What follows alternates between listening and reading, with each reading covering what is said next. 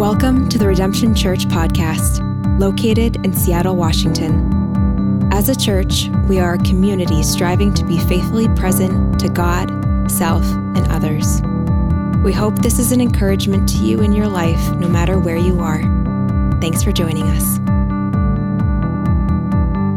Glad you're all here. We are walking through the 7 I am sayings of Jesus.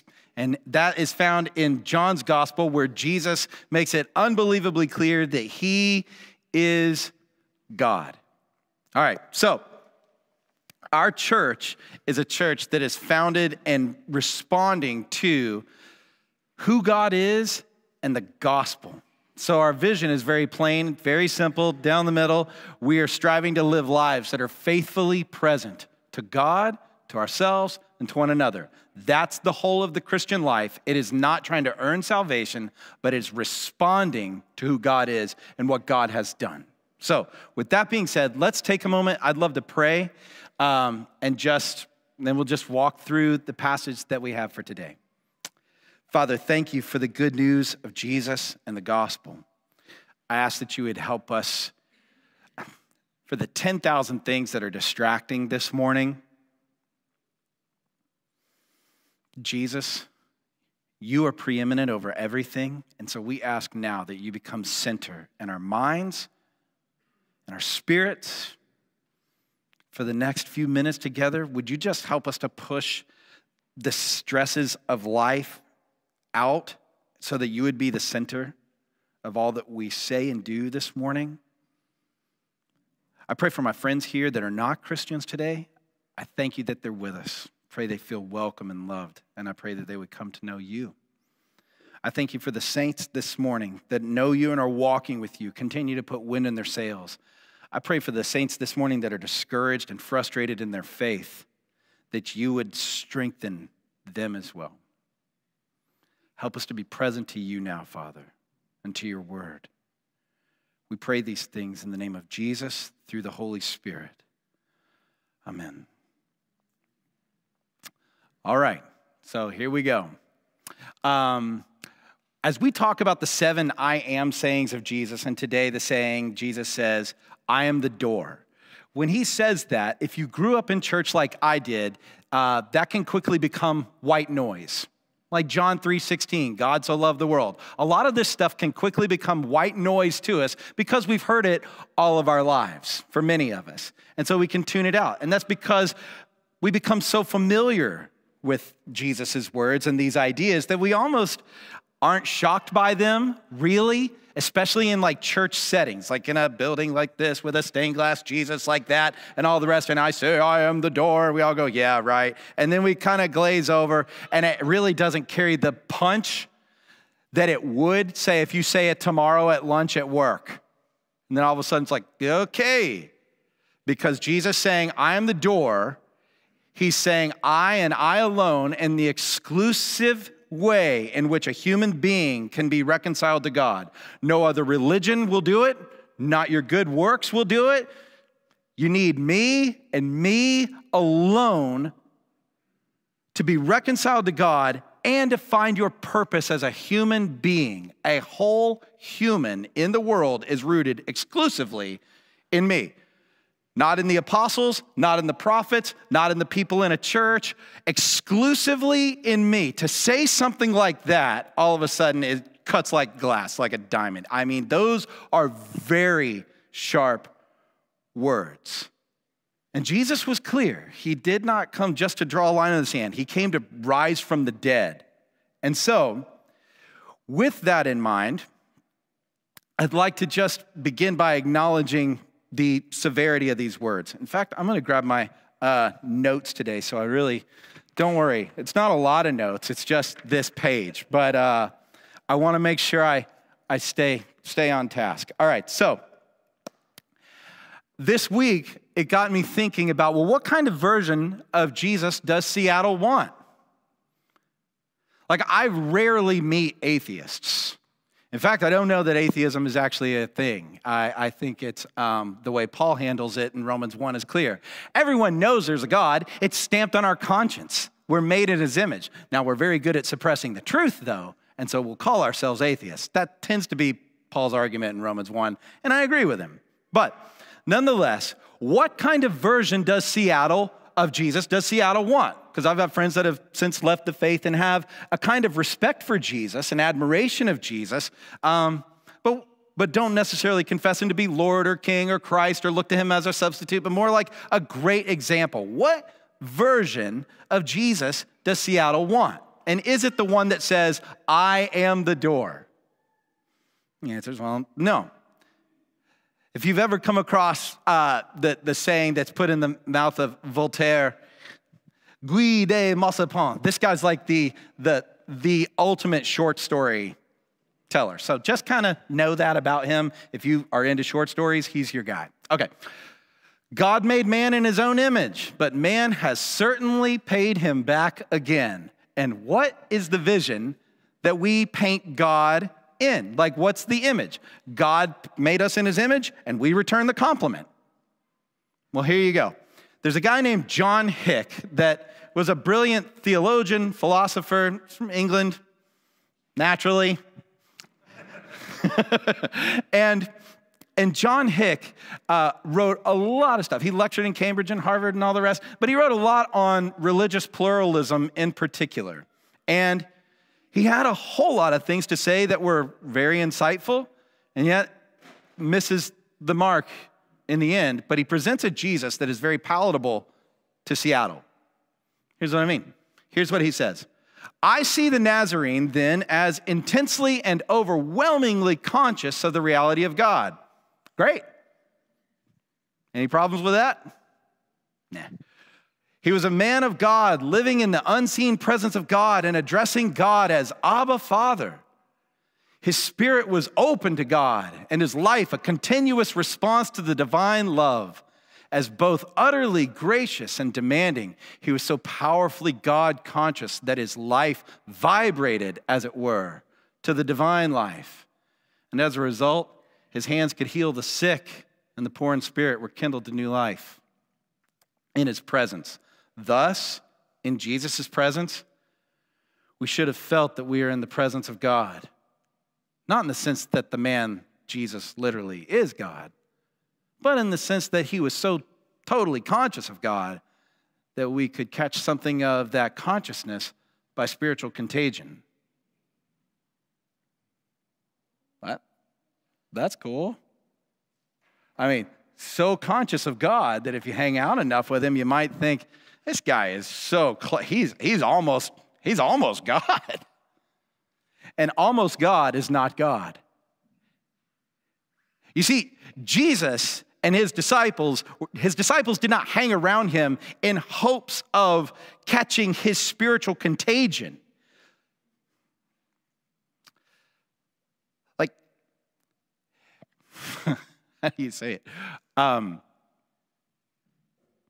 You don't get arrested and scourged and spit on for being God conscious. You're not publicly executed in front of your mother, naked on a hillside, because you happen to have like a spiritual vibe about you.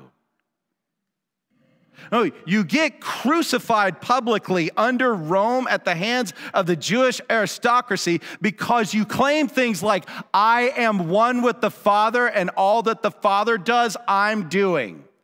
I and the Father are one. I am sole responsibility. I'm the one to be held accountable in the end. For all of creation will stand before me. That will get you crucified. Not being God conscious and open to the divine life. That's hardly threatening, because all that is an example. You go, I'd like to be God conscious too. I'd like to be so conscious of God that I could possibly heal people. That's hardly a threat. That's an example. But Jesus is far more than an example. He's our substitute. He is God. He is God. And so in a city like ours, we can applaud statements like that and go, yeah, he's awesome. He sounds awesome. I mean, he's not God. I'm not going to repent before him. I'm not going to give him my life, but he's pretty impressive. Jesus is not looking for you to be impressed with him. He's looking for you to follow him completely.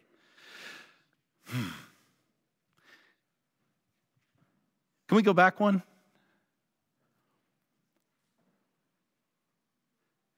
Overwhelmingly conscious of the reality of God.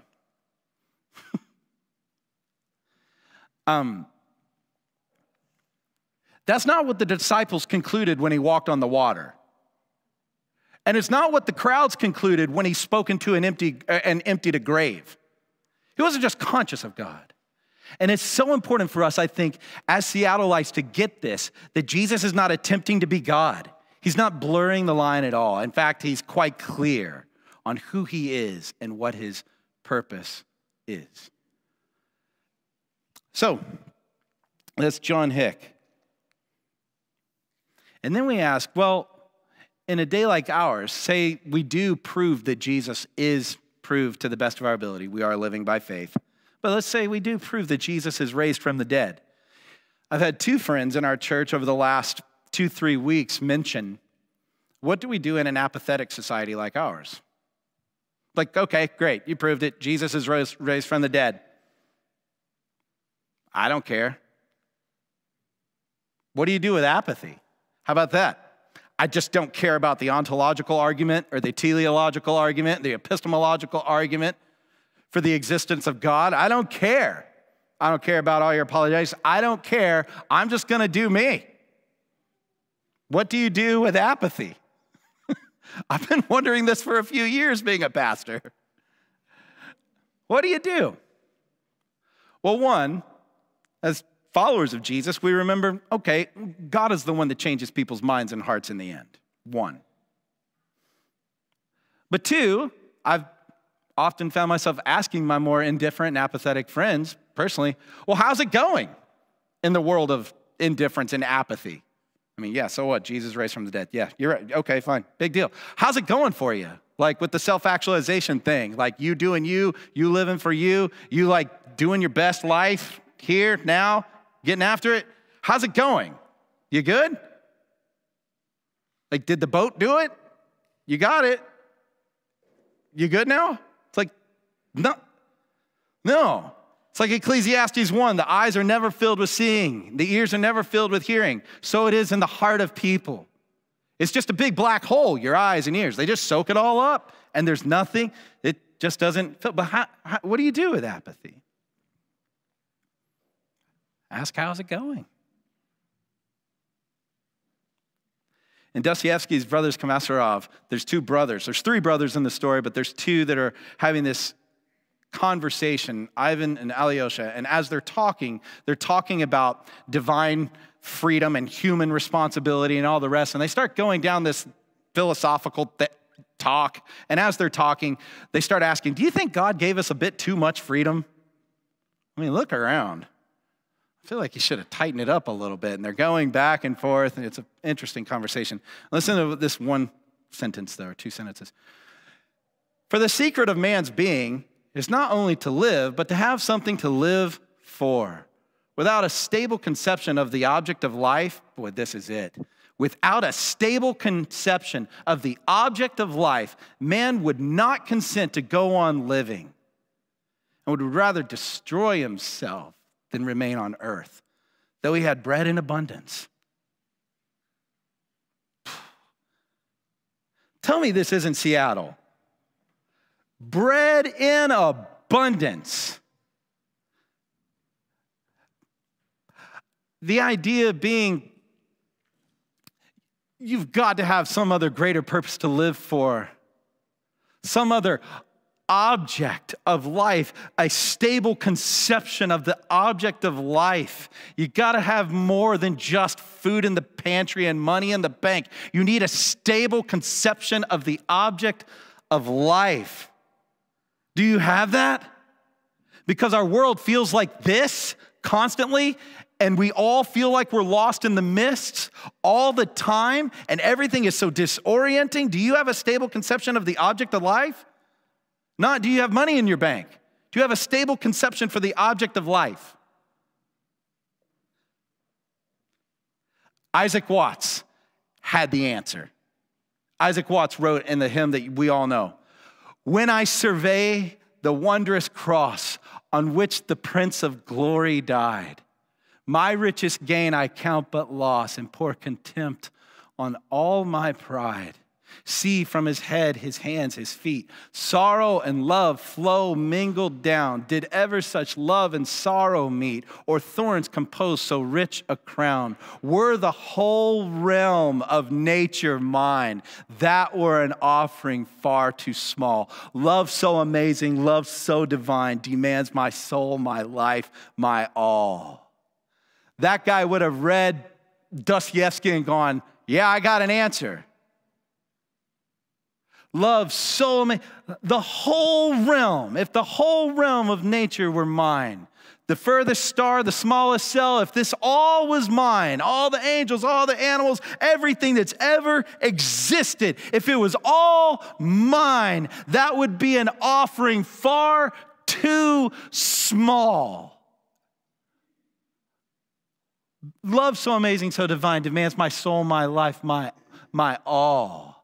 That's somebody that says, I'm not worrying about self-actualization and I'm not trying to keep up with everybody around me. My eyes are fixed on something greater than myself and something greater than what my society puts before me every single day.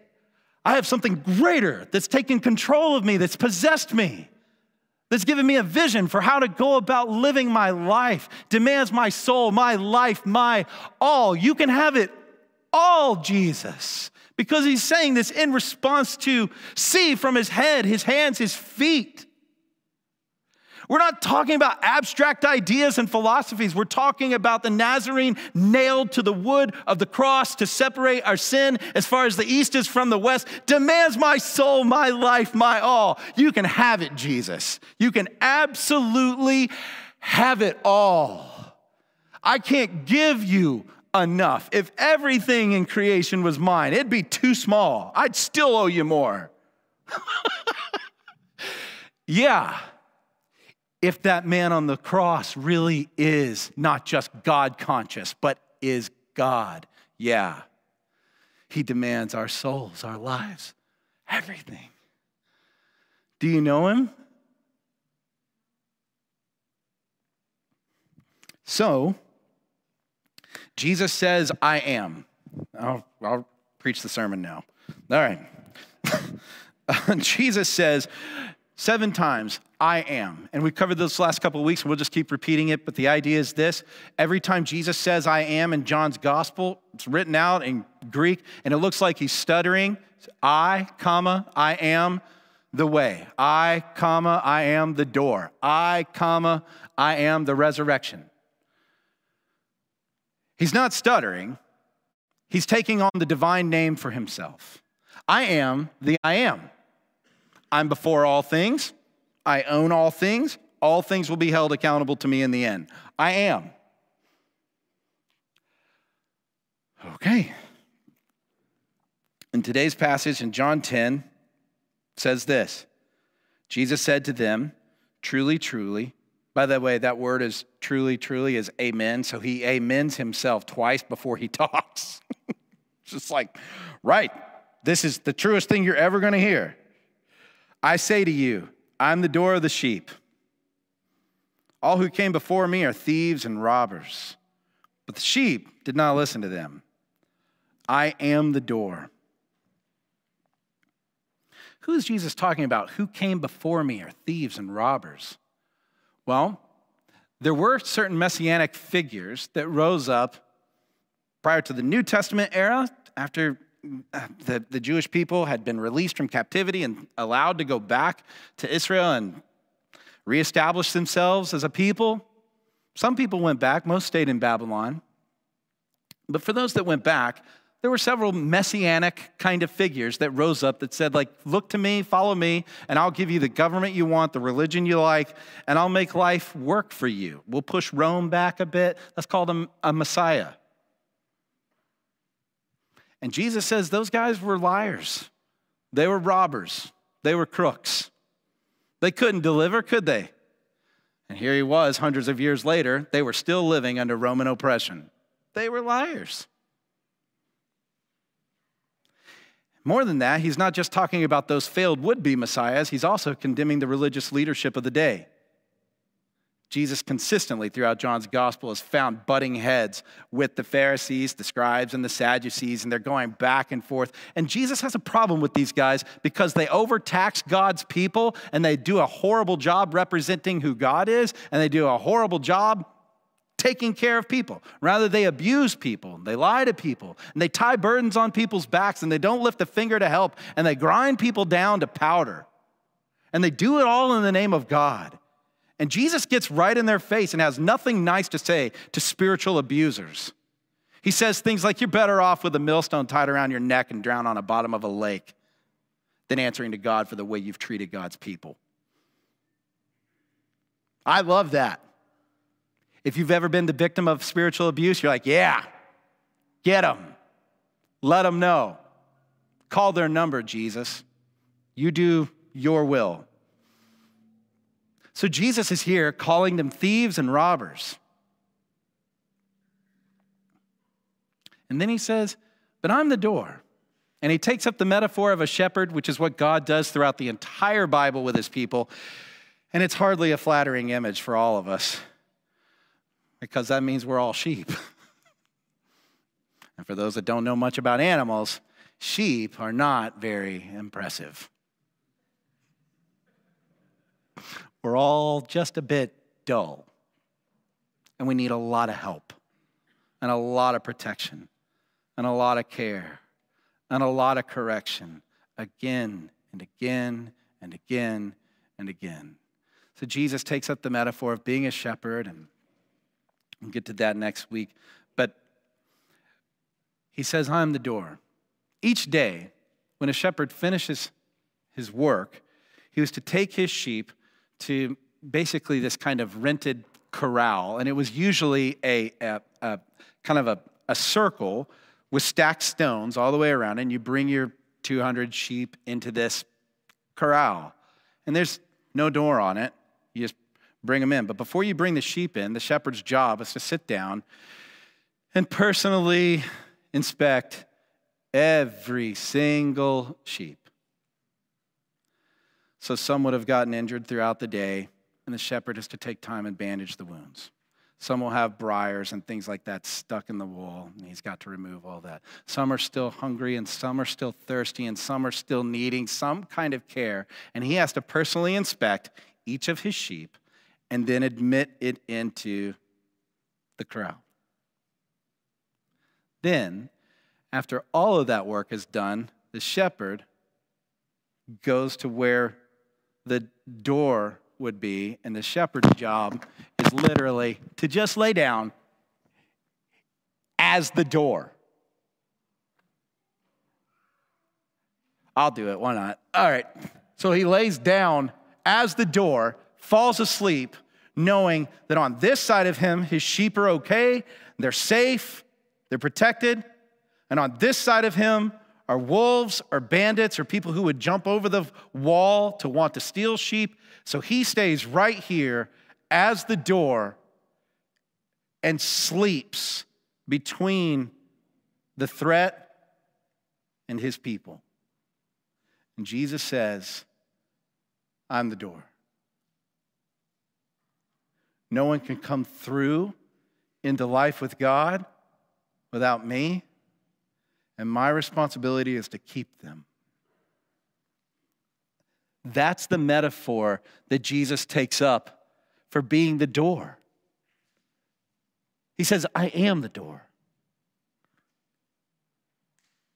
I'm the door.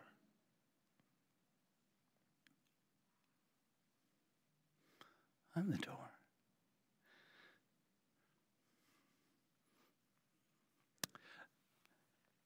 Everyone else who came before me was a thief, they were a robber, but I'm the door.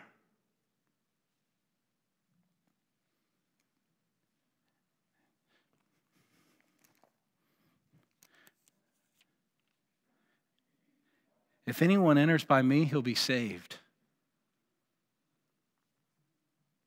Who? Anyone.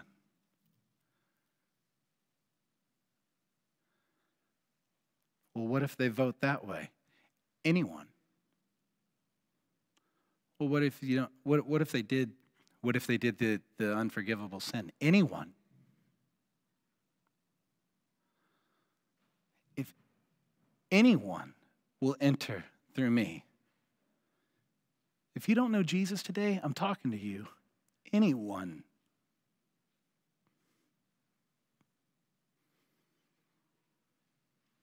If anyone will enter by me. Not if anyone will obey the 10 Commandments. Not if anyone will give enough money to the church. Not if anyone will serve at a local charity. Not all these good works. If anyone will enter solely and exclusively by me and me alone,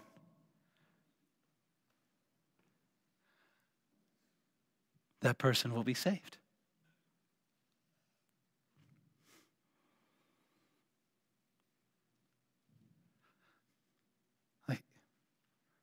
One philosopher said, I'm not going to complain that there's not 2 doors open to heaven. I'm just thankful there's one open.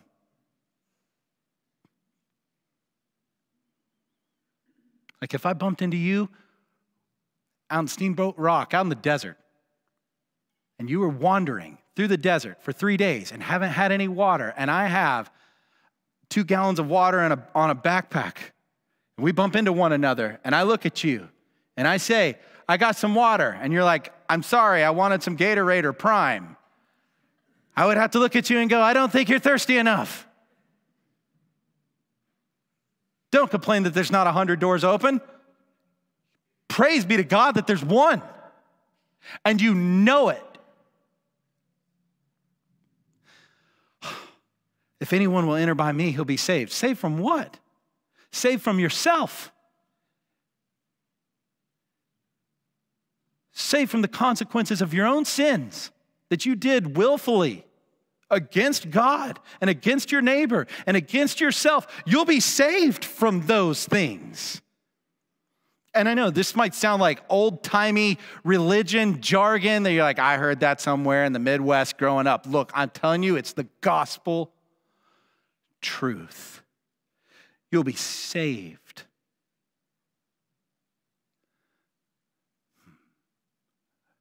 You'll be saved from the judgment of sin, what the Bible would call the wrath of God. If anybody will enter through me, he'll be saved.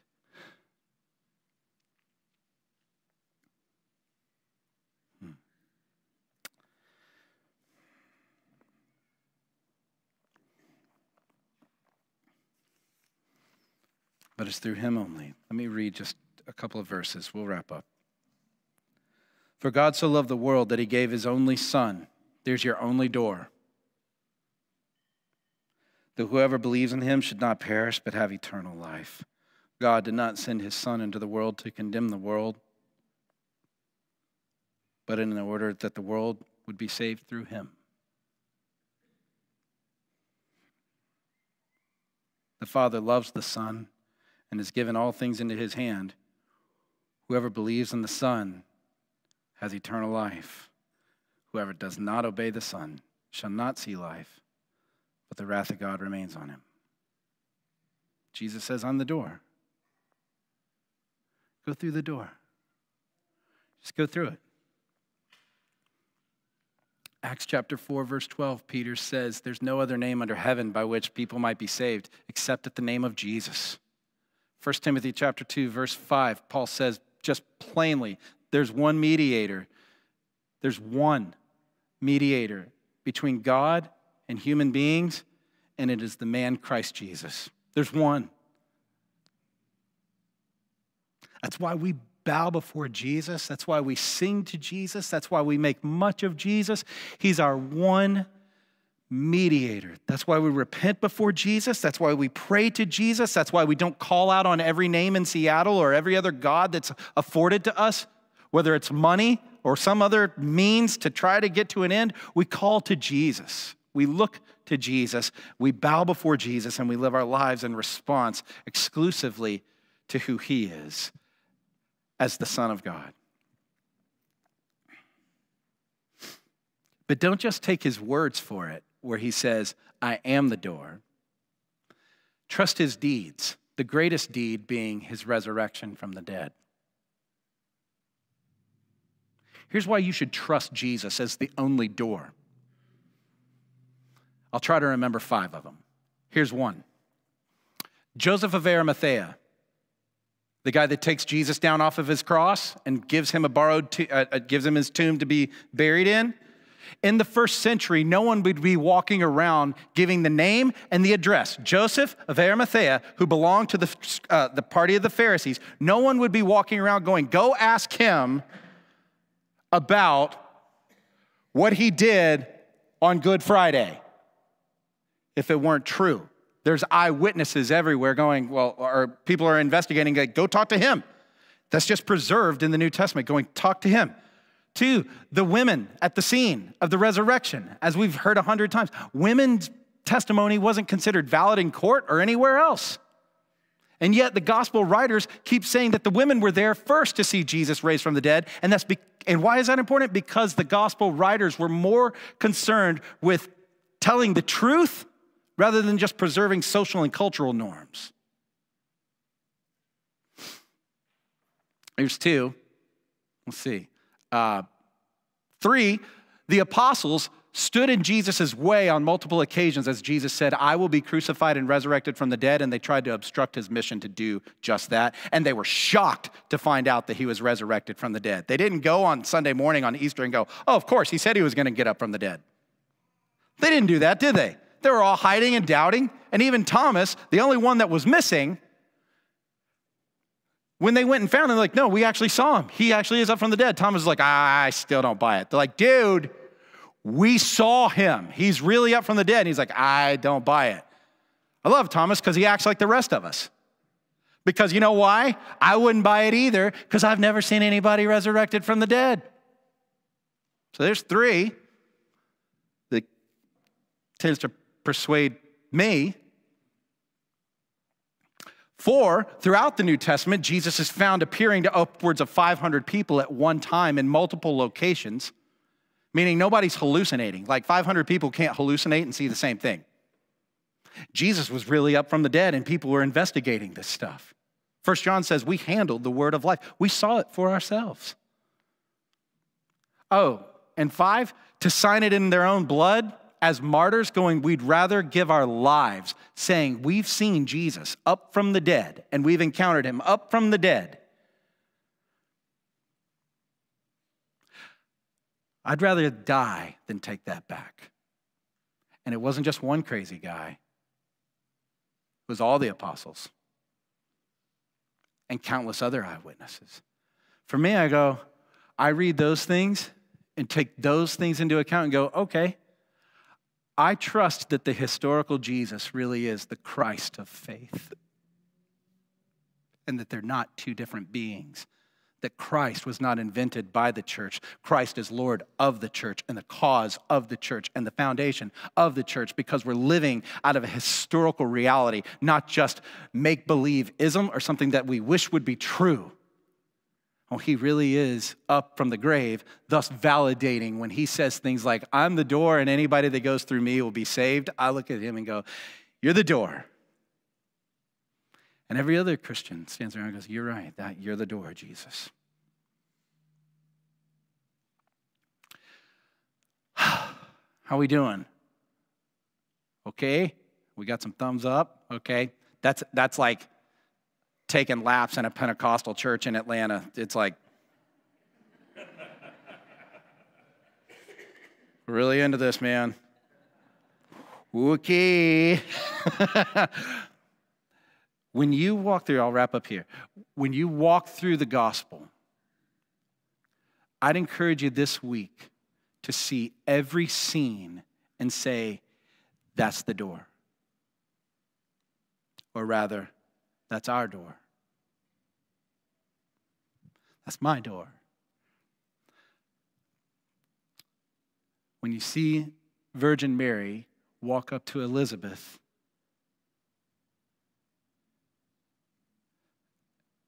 and one's leaping in the womb, John the Baptizer, look to Mary and go, oh, that's my door. When you see the infant laying in the cradle, that's my door. When you see the 12-year-old boy teaching in the temple, that's my door. When you see him baptized and the Spirit descend and the Father say, this is my beloved Son, with him I'm well pleased, say, that's my door. When you see him resist temptation in the wilderness, say, that's my door. When you see him feed 5,000, say, that's my door. When you see him walk on the water, say, that's my door. When you see him drive out demons, say, that's my door. When you see him raise the dead, say, that's my door. When you see him touch the lepers and make them well, that's my door. When you see him speak to blind people and suddenly they can see, say, that's my door. And deaf people can suddenly hear, that's my door. When the prostitutes are brought in and forgiven and cleansed, that's my door. When religious people that are bullying people, and Jesus puts the religious abusers in their place, look to Jesus and go, that's my door. When you see Jesus stand before Pilate totally silent, not because he has nothing to say, but because his very presence says everything that would ever need to be said, look at him and say, that's my door. When you see him stripped and nailed to the wood of a cross, that's my door. When you see him buried, that's my door. Resurrected from the dead, look to Jesus and say, that's my door. When you see him ascend to the right hand of the Father, that's my door. And when we long and cry out, Maranatha, come Lord Jesus, that's my door. I'm looking to Jesus. Every scene that you see in him, wherever you camp out in the gospel this week, say to your soul, that's my door. And friends that are investigating, I so love that you're here. If you're not a Christian today, thank you for being here. I'm so thankful you'd give time. I'd encourage you, if you're investigating the faith or re-investigating the faith, here's what I'd encourage you to do. Don't just study the door or contemplate the door or think about the door or critique the door. Go through the door. Go through the door. It's like, well, I don't know what it's going to be like on the other side of the door. Anselm said it this way, credo ut intelligam, meaning I believe in order that I may understand. Not I understand and therefore I'll go through the door. I'm going to trust this Nazareth, man from Nazarene, the Nazareth to be the door. I'm going to trust him. I'm going to go through the door. And in trusting him and going through, I believe the understanding comes. But if you stand on one side of the door and go, I'm not going through until I understand, you might stand on the doorstep all your life and miss it. So I'd encourage you, yes, study, yes, question, yes, investigate, yes, yes, yes, but go through the door. Go through the door. Okay, thank you for listening. Love you. Let's pray, and we'll respond with receiving communion and worship and so on. Seriously, thank you for listening. Jesus, thank you for being the great door that is open to us.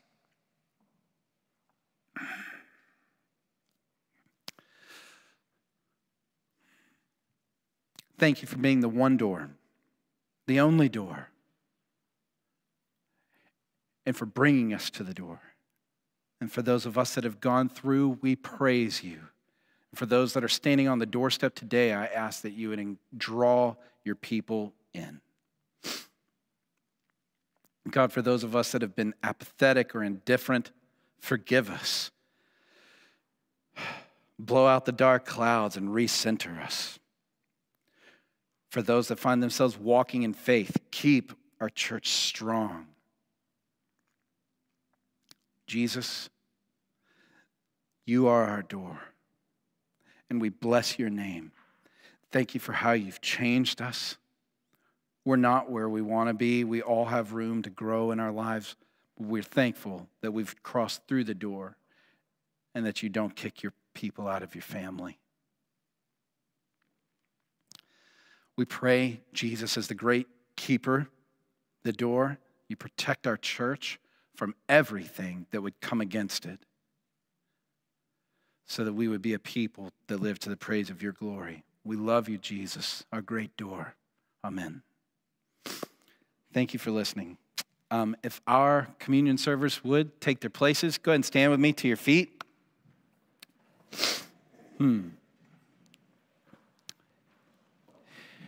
And if you need a moment, if you just kind of need a moment and you want to reflect before you come take communion, that's fine.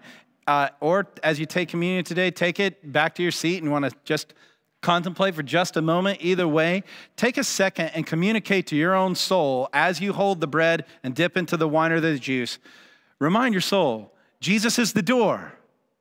Jesus is the door. And go through it. Okay? All right. Come receive whenever you're ready.